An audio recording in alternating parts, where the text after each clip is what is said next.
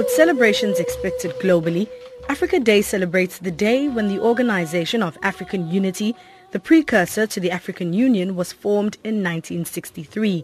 It acknowledges the progress that we as Africans have made while reflecting upon the common challenges we face in a global environment. Among some of the celebrations today, President Jacob Zuma will host the National 2017 Africa Day celebration at the Sefako Makgatho Presidential Guest House in Pretoria. 23 years into the new dispensation, people continue pride in Africa. The diversity of African cultures and how we embrace each other as Africans. I am proud to be an African. Freedom, democracy, to have a voice. Being an African, I think it's a privilege, especially in South Africa, where you live with people who are coming from other countries. Like especially here in South Africa, I think we are the one who are prominent. We are the one who are privileged to have other countries who speak other languages, who have different cultures, behaviors, attitudes. So we end up learning to other African guys. Well, I love the rainbow nation that we're in. I love that you can have the freedom to do what you want, where you want, go where you want. On Africa Day, Africa is up and coming.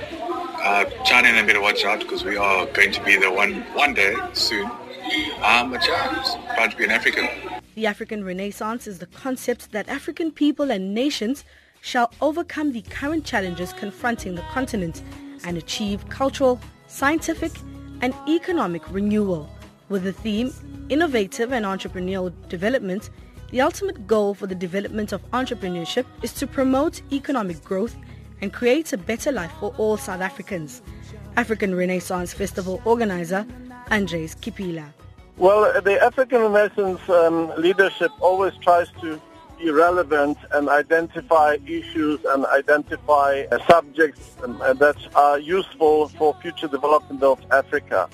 And if we go back to the earlier days, we used to be still in a conflict situation. So we used to have themes like beyond conflict, then be the best we can be, then seeking what the African identity meant for us individually and collectively. Kipila emphasized the importance of this day, stating that South Africans need to build a dynamic culture of entrepreneurship. He says currently the country is lagging behind other developing countries in this area. Critical that the African continent in general, and in this instance South Africa, has the right policies, the right strategies, and then the right tools to deliver on the duty to the people of the continent and the environment to be progressive. And we're creating those opportunities, those platforms as such. South Africa has just come of age as a constitutional democracy based on progressive values that include freedom, human dignity, equality, non-racialism, and non-sexism.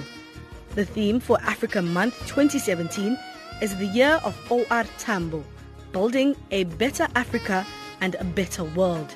I'm Hafsa Mkhize in Durban.